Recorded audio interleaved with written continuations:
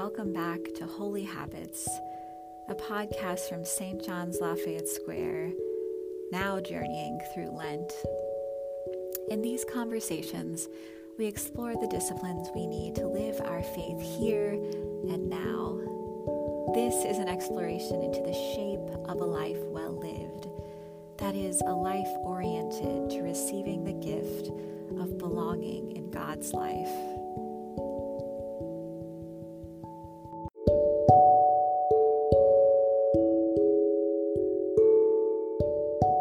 Today I'm talking with Father Martin Smith, an Episcopal priest, writer, spiritual director, and retreat leader.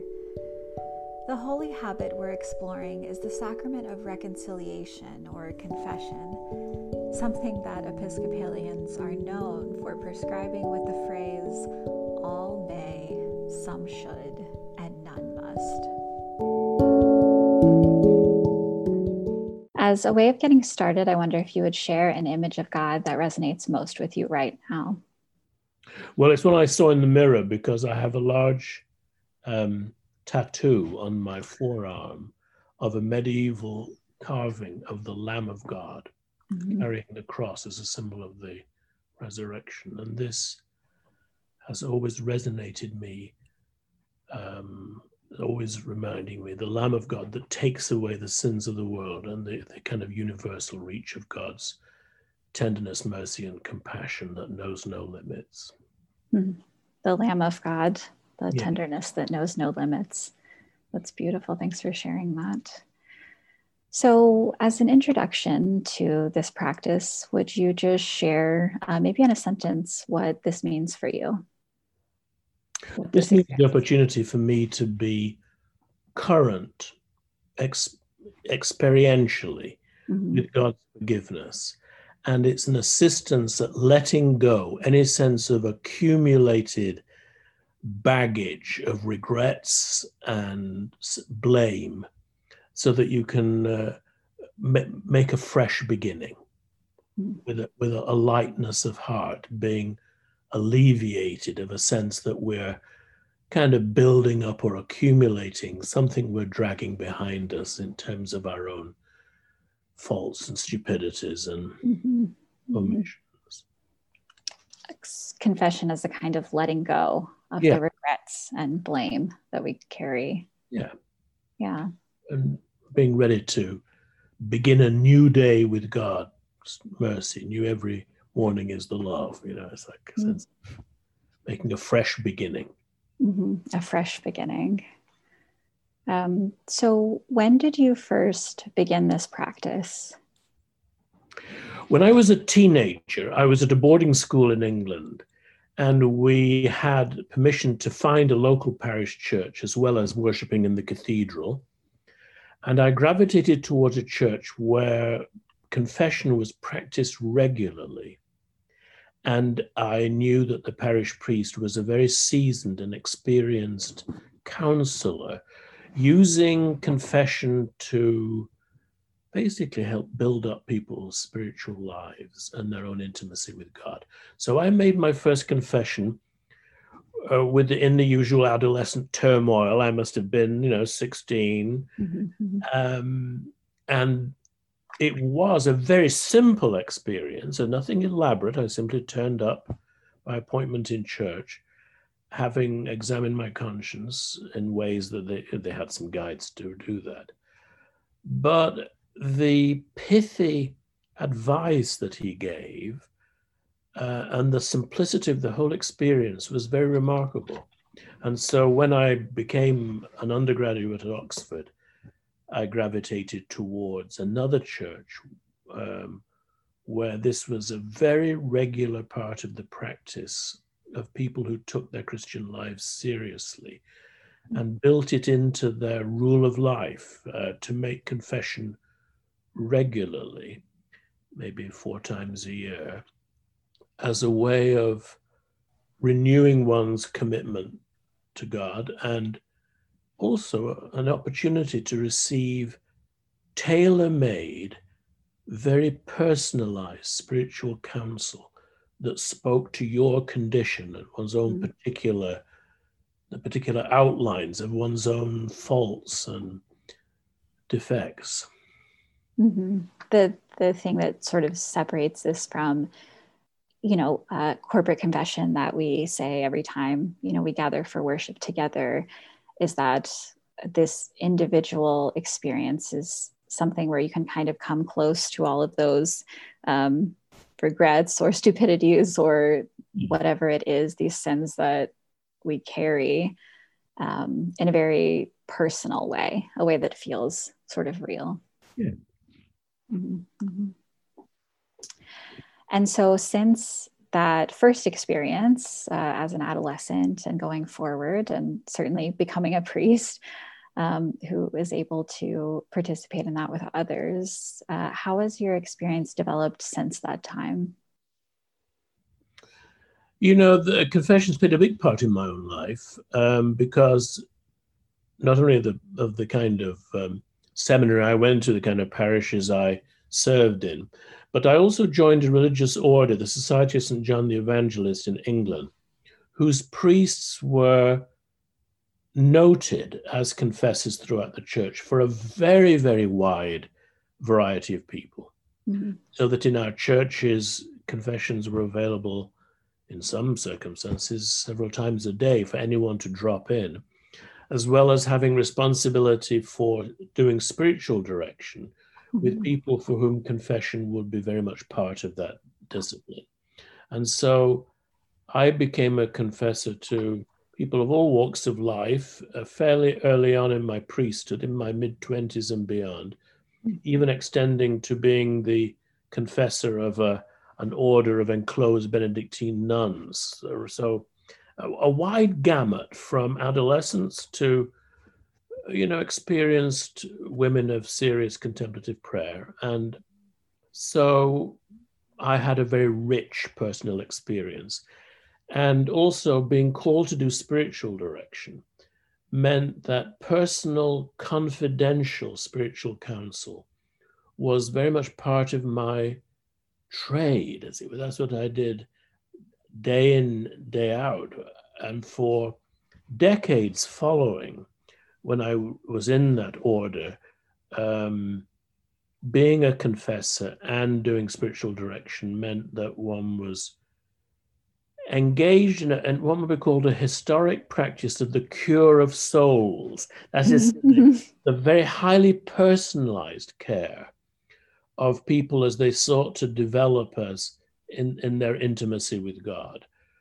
And confession was that part of spiritual guidance where people were able to be secure enough because of the strict confidentiality surrounding confession to really look into the shadow side of their own life, knowing that it was absolutely safe from being divulged or even referred to in any way outside the context of confession. Here we might, worth underscoring here, that there are many ways it's that in our tradition, that spiritual guidance given in the context of confession is not entirely dissimilar from psychotherapy.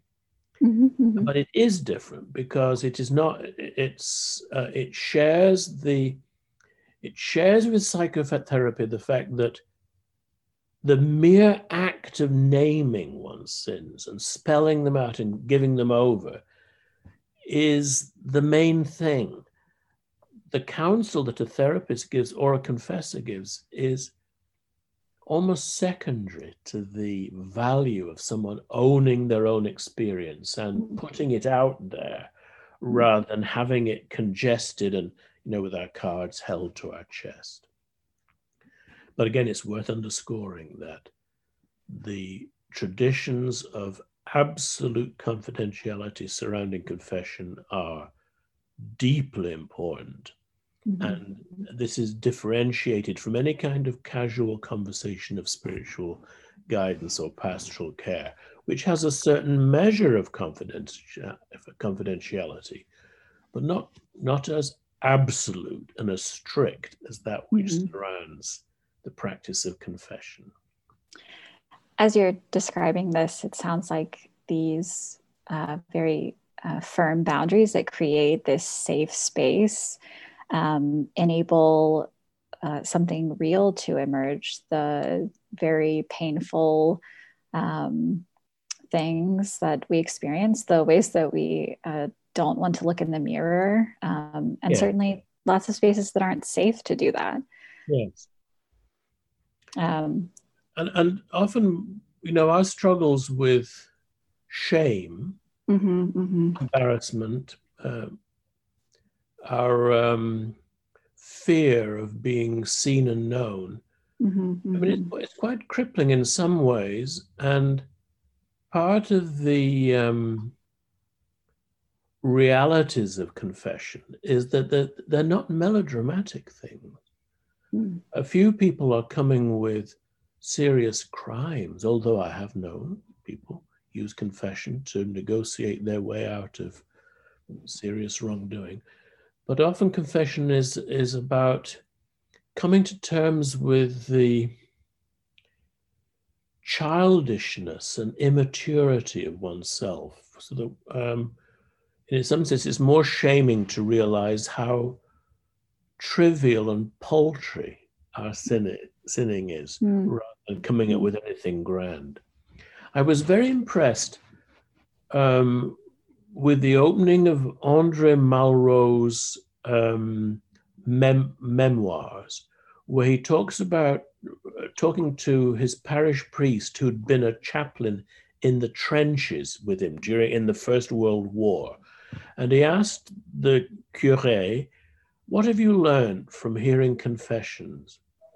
And the curé smiled and said that there's no such thing as a grown-up person. And this actually has become quite a well-known saying, as it were, because there is a pathos, a real truth about that. And so in some sense, the tenderness of the experience of the sacrament of reconciliation is that we're, in some sense, given permission to reckon with the kind of immaturity of ourselves. It's a really let the children come to me and forbid them not. Come as you are to this place of forgiveness and assurance of mercy. And it's not a kind of adult melodrama. That's guilt and stuff. It's often more about leaning gently into our reluctance to face the place that shame has in our lives, and by some sense, just spelling out in the simplest possible terms what we're ashamed of. That taboo is broken in a context where we can be spoken to the gospel can be spoken to us in a very direct way, applying to us just as we are. I've never heard that passage, let the children come to me. In terms of, I've thought of actual children, certainly, but in terms of let that childishness inside yourself, that child that may fear being seen and known for the risk of being seen and known for who you are, and there being shame around that.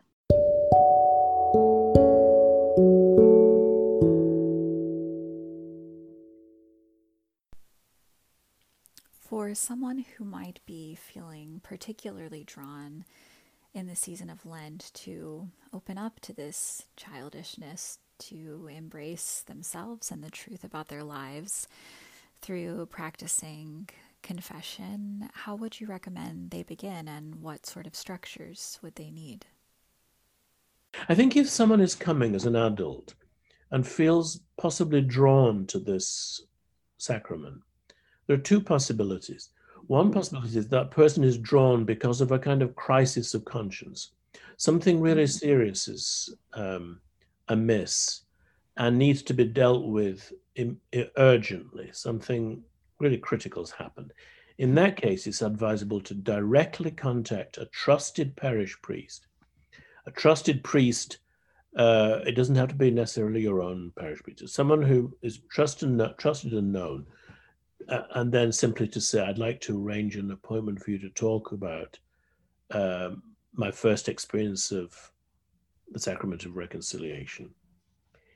If instead that it's not under the impulse of a kind of crisis or anything seriously happening just now, but just a sense of, oh, I really am drawn to the idea of really hearing God's forgiveness, embrace my history, my story of who I am, then it's helpful to read a book that I specifically wrote for this situation called Reconciliation, a guide to confession in the Episcopal Church. What this book was written to do, and it's been in print ever since here in England and sold continuously, is it puts in your hand a manual that will show you the history and the meaning of the rite itself, describe exactly what to expect, but it will also provide guidance for examining your own conscience, especially if you feel drawn seriously to making a first confession, an actual confession of all those things from your life that weigh on your conscience to this day. Of course, no one literally remembers all their sins. That would be a fantasy. But it gives an opportunity for you to look back over your life, decade by decade, and remember ways that you were unfaithful and push back against God's grace in very particular ways. And it guides you into actually noting these down in such a way that if you make an appointment with a priest saying, I'd like to make my first confession, when you make that appointment, you bring with you actual notes. That means you won't be paralyzed with trying to remember everything or struggle to recall, but rather it will be a simple matter of using your own confidential handwritten notes to, in some sense, tell this story sequentially during my adolescent years, during my years as a student, during my early married years in career, more recently, or since my divorce, it's that kind of thing. And then so a first confession can be a real sense of a radical, fresh beginning. And it's a very good practice to do for people, for example, who are embarking on a marriage or starting over or making over their lives in some way, or negotiating the prospect of a risky surgery where they've been warned that there are genuine risks of survival in this, and that people will say, then this is a time for me to really be current with God's forgiveness. So this book, a guide to making confession in the Episcopal Church, acts as a highly practical manual with different ways of examining one's conscience and preparing for the experience. Of course, once you've made a confession which has had the scope of your life up till now, the decades coming up till recently, these never are referred to again. Any future confession will only relate to what is of recent occurrence, renewing that sense of fresh beginning and a new start. Yes. I really appreciate you talking about being current with God's forgiveness and really embracing God's forgiveness. Like this is an act that allows you to do that. And especially as you mentioned, beginning a marriage, beginning something where you're promising to delight in someone else for the rest of your life, that experience of being seen and known very, for better or worse, right, by another person. There's a sense in which you have to release that shame of being seen and known, and thinking about confessing and really embracing God's forgiveness, that you could be an object of delight for God and for another person. Yes. I'm glad you struck that note of delight, because I dedicated my book to that remarkable priest who was my confessor in my Oxford days. Mm-hmm. And in some sense, his deep experience of this ministry, but his genius was making this experience a real hearing of the gospel. Mm-hmm. So he spoke about God. See, so the sentences began with God. And speaking quite simply about the way God is working with you just as you are, and is present in your life. And of course, that's the hallmark of a person with a true vocation to do this ministry, is that they speak about how God is active in your life. And I have so many memories of the brief counsel that he gave during confession, which count to me as some of the most powerful expressions of the gospel that I've heard for myself. For example, mm-hmm.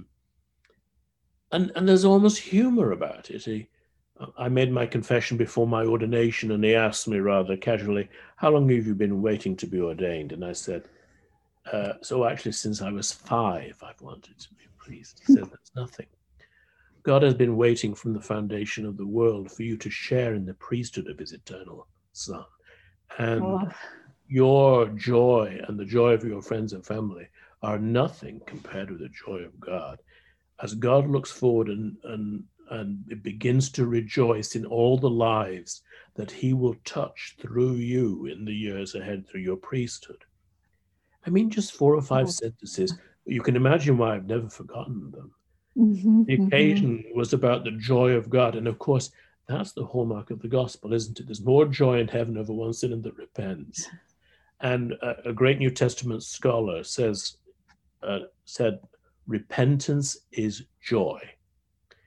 Heinrich Schleyer. I've never forgotten that, because it's so chimed in with this experience, that a confession is not a doleful experience of nitpicking through one's faults. It's an expression, it's an opportunity to find joy in the ever-renewed compassion of God, and to leave that place with a spring in one's step, knowing that God loves one as one is, and God is working in your lives. The other thing was, in confession, you have an opportunity to hear that God works precisely through some of the things that trip you up. I'm very much a man of words, and was from my childhood an extremely articulate person. And of course, that's what led me astray constantly.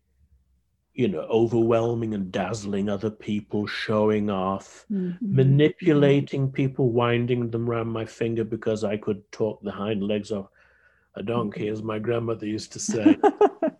But the advice I received in confession was, you do realize, he says, God knows that there's a price to be paid for the gifts he gives you. And the price that God has to suffer is that you will sometimes misuse the gifts. However, God is determined to use these gifts that trip you up so often to bring so many blessings to other people. So for your penance, give God thanks for the gift of eloquence, which God is going to use in your ministry to bring joy and truth to hundreds and not thousands of people in days to come. Well, you see, this is a very authentic, very real form of guidance, because there's no denial that you do misuse your gifts. But the emphasis in the context, in very few words, was simply God is determined to use these gifts to the good. As you see the shadow side of them, now turn to the light of this and the promise and the hope of this. Because, of course, it's joy that makes us grow up and feel creative. So in this context, instead of low self-esteem and berating oneself, you just leave all that behind and then move on with a sense of joy. Joy is what makes one grow up. Yeah. Not shame. Right, exactly. Or embarrassment, or just picking apart every... And self-referential, raking over one's own stuff, I almost used a word which begins with SH. What you use in the normal context, but that's what people do. They sort of rake around in stuff instead of just handing it over to God, letting go. Oh, interesting. It's a difference between raking it over, and just letting go. Yeah, I really appreciate that description, like how joyful you're talking about the experience of becoming aware of your own gifts and the gifts of others, and how sort of how we use and misuse them. I think that's like a really helpful framework to think about. I guess what sin would be is would you describe sin as a misuse of a gift potentially? Well, we don't have to confine ourselves to one definition. So we think of sin with many facets to it. The central thing about sin is that it's a pushback against God's desire and grace in our lives. It's a form of saying no, of pushing back against this influence towards tenderness, compassion, mercy, creativity, imagination, and love. And so our acts of meanness and vengefulness, our projection onto others of our own faults, all these negativities, the way we drink in the poison of gossip and of reveling in other people's misfortunes and mistakes and errors, things that are continually inflamed in our culture by the media and the gossip machine of everyday life. So sin is always a kind of a refusal or a pushing back against the influence of God's tenderness, mercy, and grace. And the opposite of sin is a letting in and a letting go and a letting be and a receptivity, isn't it? Most sin is a rejection of receptivity and vulnerability. We sin to dominate or to correct or to punish ourselves and others, or to protect ourselves through kind of armor and resistance against being open and vulnerable to others. So sin is always a kind of refusal of our own vulnerability, and therefore a kind of hardening against tenderness towards ourselves and others. So in some sense, we learn what sin is over time through a practice of confession, both on our own and sometimes in this sacramental context, because we realize that what absolution is not a kind of formula that's pronounced over our heads. It's a kind of opening of the sluice gates of God's love towards us. It's a kind of letting back in God's tenderness. It's an admission that we need it and we desire to be held by God's compassion, tenderness, love, and mercy. And if we're given a way of actually acting that out, such as the Sacrament of Reconciliation does, its power is not that some priest is authorized to make our guilt go away through some magic formula. This is a very simple conversation that is protected by strict confidentiality, where we admit our need of mercy. And we let it into ourselves again. We won't fight it or push it back or deny it.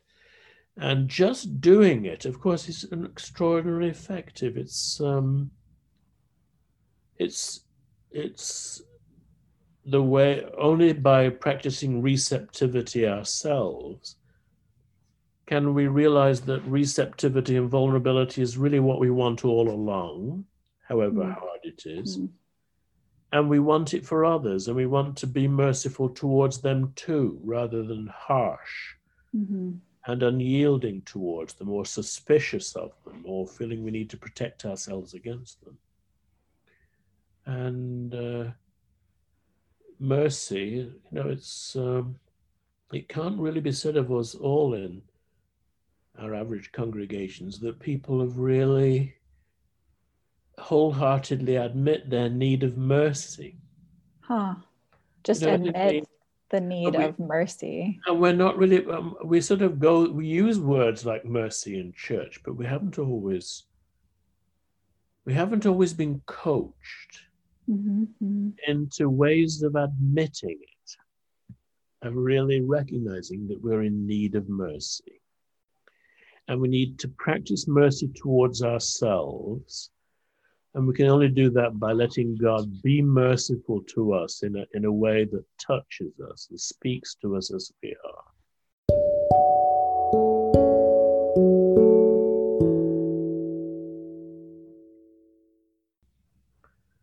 But the parishes where people are coached in self-examination so that they could, on a Saturday afternoon, sit with their cup of coffee on the balcony and think, now, what sins will I be bringing to the Eucharist tomorrow? What will I seek mercy for in the absolution? Sure. As you're describing this experience of people taking time to reflect on what am I bringing to the Eucharist tomorrow, it's a very, very different way, but I spent some time in a Mennonite community, and certainly, communion is functions in a very different way there. But something that struck me about this community was that they would have communion once a month, and the week before communion, like the Sunday before, they would there would be like a prompting. There was like an invitation to make right anything that you needed to make right before you come to communion. Yes. And before communion, that's the only time that they pass the peace is before communion. And it wasn't just a sort of like, hi, how are you? Great. The things that I had experienced in my life. But it was this very sober, you shake everybody's hand, you look everybody in the eye. And you really mean that I hold nothing against you. Yes. This would be a very testing discipline in our setting. It's a reminder that other Reformation churches took this very seriously. And of course, if you look at the original prayer book of our Anglican churches, they also had an exhortation where a priest would call people to repentance and reconciliation. And indeed, it's in this exhortation that the original Anglican prayer book set out the possibility that if you had difficulties with your conscience, then was the time to come and seek out a priest, to unburden yourself, to receive absolution personally. So I think we have our work cut out again, to go deeper into these things. And I think it's partly because in our sort of rather sunny side of the street liberal Episcopalian manner, we have developed a collective aversion to talking about sin, mercy, compunction, these things, because that was regarded as part of the negativity and guilt-laden spirituality of the churches we escaped from in order to become Episcopalian. You know, there's an allergy to guilt and a kind of allergic avoidance of straying from the sunny side of the street. So I think now is the time, I think, to say, well, look, that was all fine and good, but now we actually have to grow up time and develop a collective spirituality where people cross over from the sunny side to the shadow side of the street on a very regular basis, and really integrate a joyful spirituality, an affirmative spirituality, life affirming, but also be a culture where we are able to look our hearts in the face.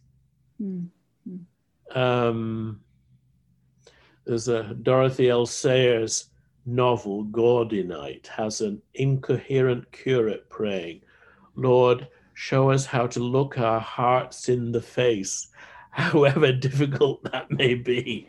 And in some sense, it's a very truthful prayer that people need coaching and help to do that, so that we grow up into being people who are not ashamed to need God's mercy over and over again, and know the different ways we have of being receptive to that. That's a really helpful analogy, that there's the sunny side of the street where perhaps ignorance is bliss, perhaps we don't look into the mirror very deeply. Perhaps we don't have a language to talk about sin and our need of mercy in some way. And an alternative to, the sort of sunny side of the street is entering into actual joy, entering into a fullness in which we open up the gates and actually experience mercy and love and forgiveness, and that there is a deeper joy than just ignorance that will make us grow up, will make us closer to receiving what God wants, what God keeps trying to give us. Right. And these insights are very, very ancient, very, very classic. There's a phrase that comes from the Desert Fathers and Mothers, the pioneers of Christian spirituality in the 3rd, 4th century. A phrase grew up, charo poion penthos, the grief that makes joyful. And this paradox actually touches on a very, very serious dimension of Christian life, which is, although it's painful to look at our own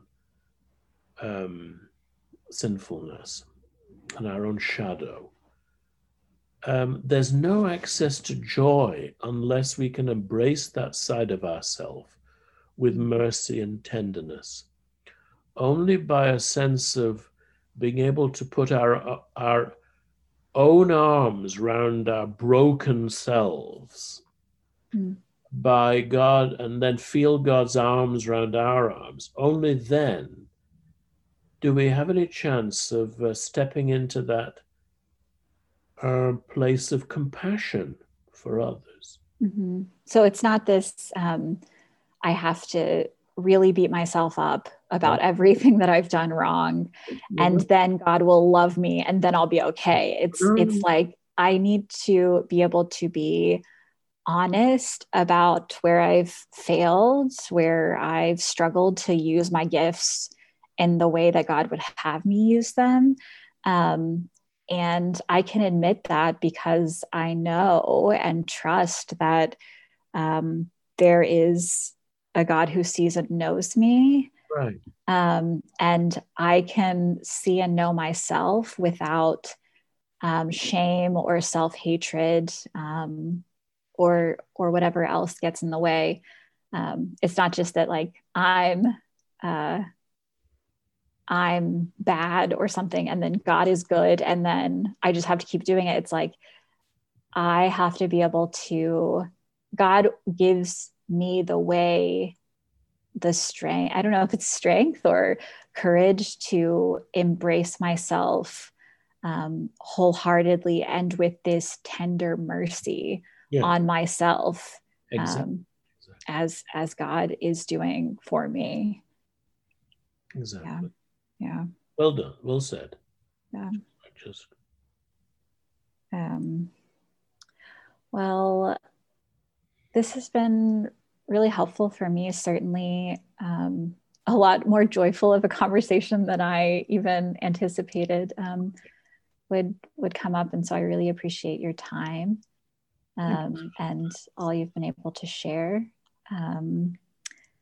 about this ability to confess, to look into our shadow side, to open up to God, and to be willing to experience the grief that makes joyful in some way. Thank you, Savannah. Yeah, thank you very much. Good. Blessings.